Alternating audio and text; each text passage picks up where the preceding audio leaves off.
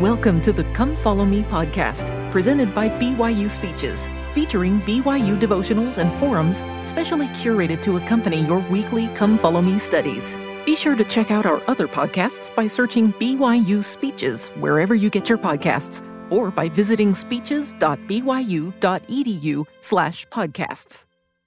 This devotional address, entitled Line Upon Line, Finding Joy in Progress, was given on July 19th of 2011 by Doug F. Prawitt, then a professor of accountancy at BYU.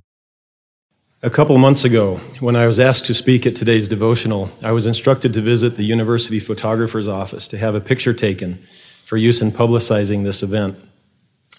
During the course of the picture taking, one of the student employees asked me what I teach here at the university. I answered, "I'm an accounting professor." After a short pause, she said, "Oh, so it's going to be a boring devotional." I promised her I wouldn't talk about accounting and that I would do my best not to be boring. And she promised that she would be here. So I won't name names, but good sister, I hope you're out there. When I was a child, my mother would invariably call out to me as I walked out the door, "Douglas, remember who you are." I answered, "Okay, Mom," and off I would go. There were times in my youth when challenges and temptations arose, when I made choices that were critically important to my personal growth, mainly because I did not want to disappoint my mother. I knew she loved me. I knew she would love me no matter what I did, but I knew what she expected of me. When I did make mistakes, she freely forgave and never withheld her love. Instead, she reminded me of who I am, encouraged me to move forward, and gave me the strength to do better. But looking back, I don't think I truly and deeply understood just who it was that I was supposed to remember that I was. In May of 1984, I was finishing the last full day of my mission to the wonderful people of Uruguay. My shoes were worn, my feet were calloused, my 100% polyester suits had taken on an almost mirror-like shine. Some of you might remember these. We called them our steel wool suits. People had to shield their eyes when missionaries stepped out into the sunlight.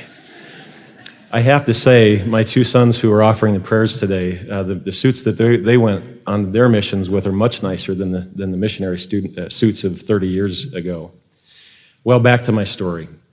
My bags were packed. I was in the mission home preparing to catch my flight home the next day.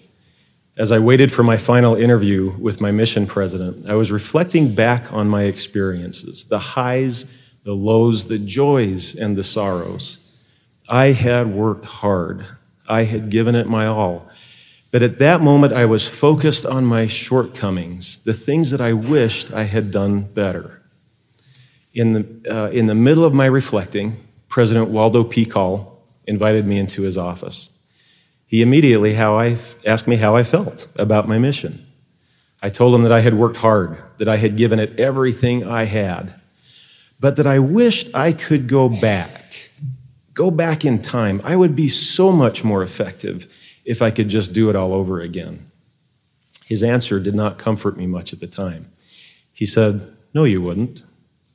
And then he went on to explain, "If you could turn back the clock, you would do things the very same way. You wouldn't have had the experiences that you've learned so much from. You would have to start over again." And then he finished with a rhetorical question. That's the point of it all, isn't it? I pondered that counsel many times, but at the time I did not fully understand that it holds one of the keys to a fulfilling and joyful life. I had worked diligently. I had put my whole heart into my mission.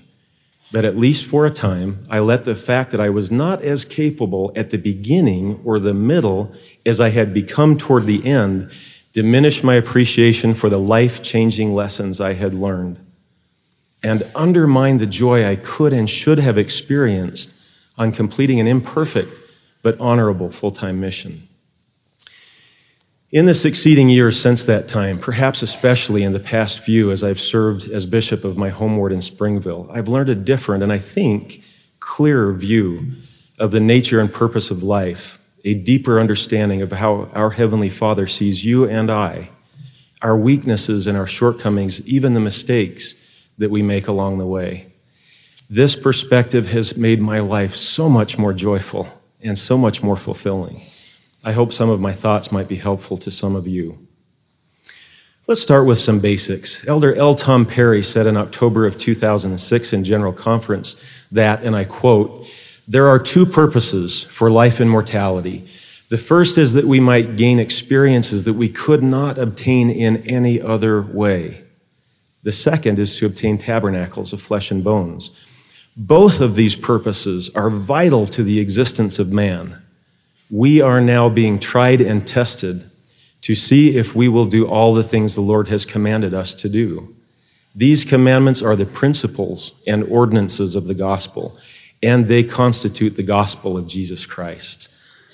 Every principle and ordinance has a bearing upon the whole purpose of our testing, which is to prepare us to return to our Heavenly Father and become more like Him." Note the first purpose, to gain experience that we could not obtain in any other way. Let's consider that thought for a moment. Instead of sending us here to go through this difficult and challenging earthly existence, where our loving Heavenly Father knew we would suffer and make mistakes, why didn't He just gather us all around and teach us what it was we needed to learn?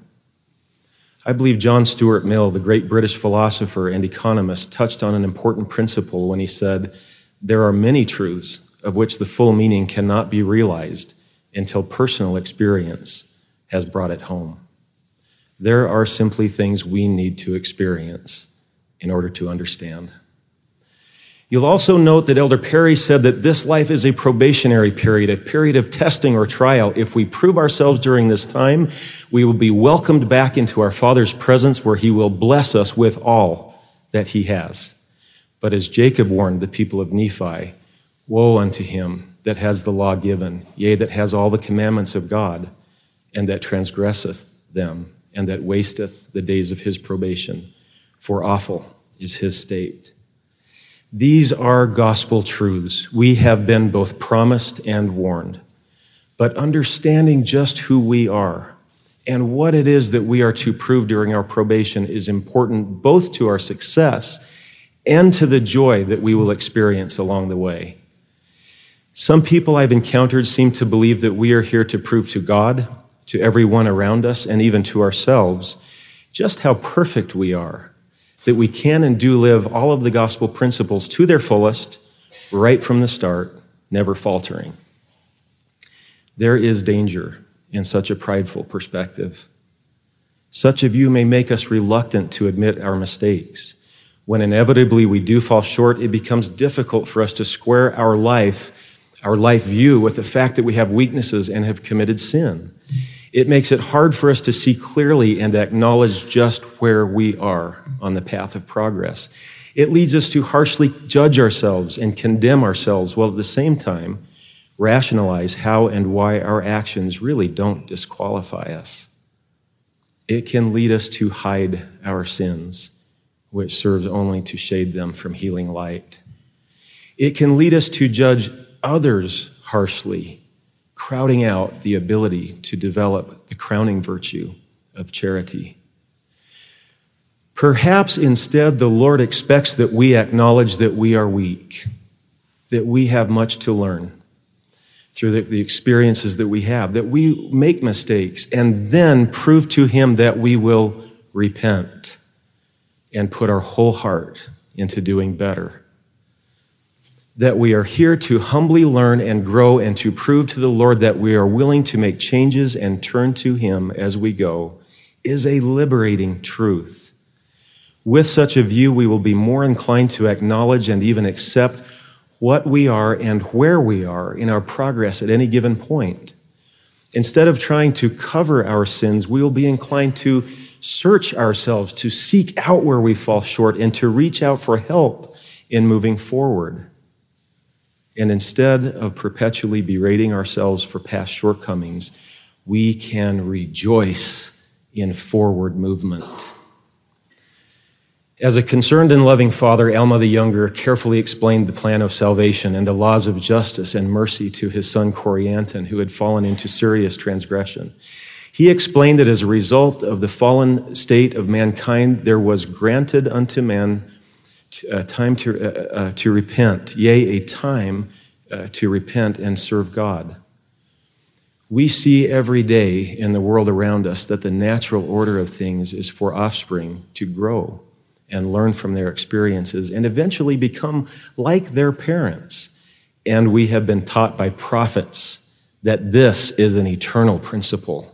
It is one of the purposes for our earthly existence.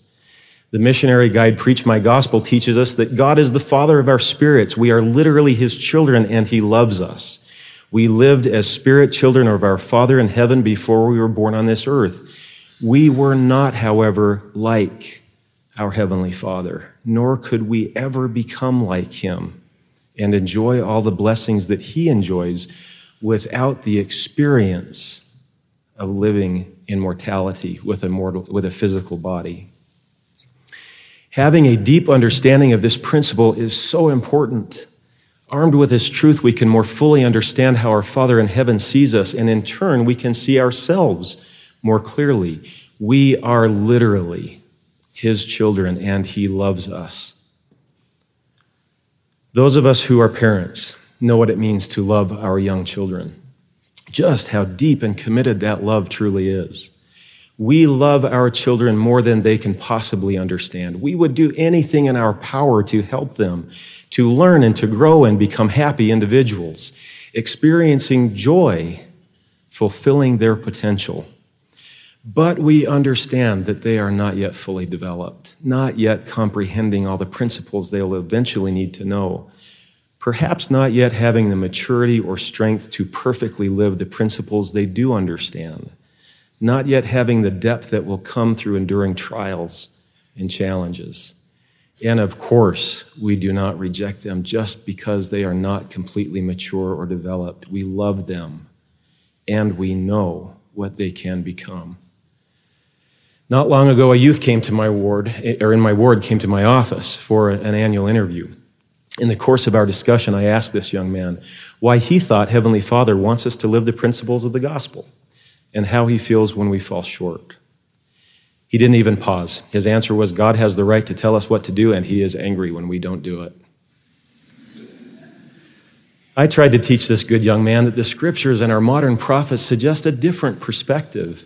I tried to paint for him a picture of a loving Father standing with His arms stretched out, pleading with us to live the principles of the gospel to the best of our ability so that He can bless us. The Savior asked His disciples, if a son shall ask bread of any of you that is a father, will He give him a stone? Or if he ask a fish, will He for a fish give him a serpent? Then He brought the lesson home. If ye then, being evil, know how to give good gifts unto your children, how much more shall your heavenly Father give good gifts through the Holy Spirit to them that ask Him? There is such beauty in this. The relationship that exists between loving earthly parents and their children is a model for us to understand how our Father in heaven sees us, except, of course, that His love is more perfect and complete than that of even the best earthly parents. We are God's sons and daughters. He is literally the Father of our spirits. He loves each of us. He wants you to grow and develop and learn so that He can bless you and so that you can eventually become like Him. Please do not let yourself believe that you are an exception.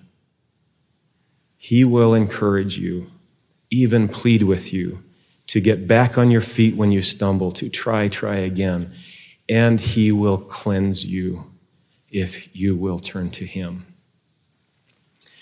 The Savior taught that the first and great commandment is to love the Lord thy God with all thy heart and with all thy soul and with all thy mind. He taught that the second is like unto it, thou shalt love thy neighbor as thyself. Let's focus on the second of the great commandments for a moment. How are we to love our neighbor as we love ourselves? But if we don't love ourselves very much, if we fall prey to harsh and excessive self-criticism, if we are constantly condemning ourselves for our shortcomings and denying who we really are, how much good will it do to love our neighbors in that same way? We all know people who seem to constantly take a negative tone, who seem to have a cutting and judgmental attitude toward everything and everyone. And on the other hand, we all know people who are long-suffering and full of love unfeigned, who are full of kindness and forgiveness, who refuse to condemn others. I believe there is a great underlying truth in Christ's injunction to love others as ourselves. The reality is that you must love yourself in order to be able to be filled with love toward others. We can and must love ourselves for who we are, even if we are not completely satisfied with what we are or where we are at the present. We can be loving and kind and even merciful with ourselves, even while being fully and deeply committed to the knowledge that we can and must do better. When we do this, we will find greater tolerance and patience and love, not only for ourselves, but also for others. We can develop greater charity, and therein is peace and joy. I share the following experience with permission. A husband and father in my ward requested an interview with me. He confessed that he was struggling with an addiction to pornography. He desperately wanted to put this destructive behavior behind him, but he had not been able to do so. He began to pour out his heart, explaining how the roots of this terrible habit were in his childhood. But in the middle of this outpouring, he stopped abruptly and said, seeming to be almost angry, "No, I will not make excuses. What I am doing is wrong. It is evil, and nothing can justify it." He cut himself short. And then he went on to express concern that there were two sides to him. He told me of his feelings and worries that he himself might actually be evil. I told this good brother, this beloved spirit child of our Heavenly Father, that yes, he needed to repent and overcome, but that he also needed to quit tearing himself down. He needed to remember who he is, a son of God. You are where you are, I told him. Accept and acknowledge that. But you must also acknowledge and accept who you are. It was important that he not leave room for justifying his behavior, that he not rationalize or convince himself that somehow his actions were not destructive or contrary to the principles of righteousness. But at the same time, if he would not allow himself room to understand the roots of his problem, how could he hope to overcome it? If he allowed himself no room for understanding, no kindness, no mercy, how could he truly know and remember who he is and why he is here? Without this, how could he develop the determination to undertake and persevere in the difficult but vital task of overcoming? Like many who become caught up in Satan's snares, this good brother had heard Lucifer's whispered lies, and in his guilt and shame had begun to believe them. Satan would have us believe that when we do wrong, it is over, that we have irrevocably forfeited our promised blessings. What you have done is too sinful, too ugly for you to ever be fully restored to your full potential, he might whisper. After all, you are a returned missionary. You have made sacred temple covenants. You are a husband and father or a mother and wife. And look at what you have done. In this way, he would have us become caught up not only in a web of destructive sin, but also in a self-reinforcing cycle of denying who we really are and why we are really here. That cycle results in self-loathing and discouragement, and ultimately in the inability to move forward. Is it not emblematic of his essential deceitfulness that the very being who tries to chain you into soul-destroying patterns then whispers to you that you are worthless because you have done the very things that he has urged you to do? I did this my best to encourage this good brother, to give him hope. I promised him that the atonement of the Savior was still available to him, as it is available to all of us. I promised him that his full potential as a child of God was still available to him if he would repent. I asked him to remember to work toward remembering who he is, to learn and understand and love and eventually even forgive himself. Some of his church privileges were suspended for a time with the sole intent of helping him to heal. I asked him to meet with a therapist who could help him understand his weakness and why from his childhood it had become so consuming. Together we formulated goals and plans that would, with faith and prayer, help him to eventually understand and overcome and move forward on the path to returning to his Father in heaven, renewed and cleansed. Over time, I saw the light of hope return to this brother's eyes. The process was not easy, and he was not perfect in his efforts at first. But he found immediate peace and joy in the process of moving forward. After months of learning and struggling and progressing, the day came when his temple recommend was returned to him, and we rejoiced together. In his October 2006 General Conference address, Elder Jeffrey R. Holland implored, "To all of you who think you are lost or without hope or think you have done too much that was too wrong for too long, to every one of you who worry that you are stranded somewhere on the wintry plains of life and have wrecked your handcart in the process, this conference calls out Jehovah's unrelenting refrain, 'My hand is stretched out still.'" Elder Holland continued, "His is the pure love of Christ, the charity that never faileth, that compassion which endures even when all other strength disappears." He continued, "I testify of this reaching, rescuing, merciful Jesus." End quote. Brothers and sisters, fellow children of our loving and merciful God, if there is serious sin in your life, acknowledge and accept that fact. Understand that you are not here to prove to the Lord or anyone else that you would never make mistakes, but rather that you would repent and give your all to serve him. Go to the Lord in sincerity and faith and plead with him for mercy and help. Go to your bishop and get moving forward again on the path of progress. Even if we are free from any such things, as we struggle to overcome our persistent petty weaknesses, every day can feel like a continual struggle. I know from personal experience that sometimes progress can be discouragingly slow.